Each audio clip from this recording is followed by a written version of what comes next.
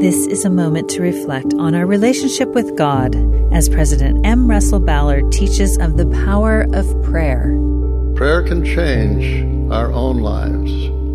Motivated by sincere prayer, we can improve and help others to do the same. I know the power of prayer by my own experience. Recently, I was alone in my office. I had just gone through a medical procedure on my hand. It was black and blue, swollen, and it was painful. As I sat at my desk, I could not focus on the important, critical matters because I was distracted by this pain. I knelt in prayer and asked the Lord to help me focus so that I could accomplish my work. I stood and returned to the pile of papers on my desk. Almost immediately, clarity and focus came to my mind, and I was able to complete the pressing matters before me.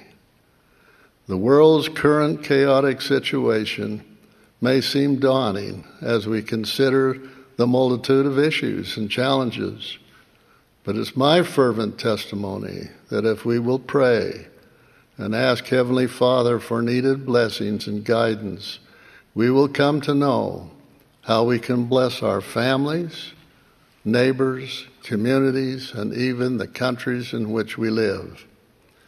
The Savior prayed, and then he went about doing good by feeding the poor, providing courage and support to those in need, and reaching out in love, forgiveness, peace, and rest to all who would come unto him.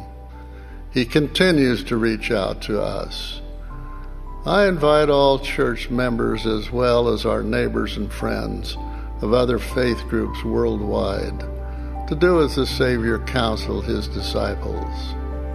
Watch ye therefore and pray always for peace, for comfort, for safety, and for the opportunities to serve one another.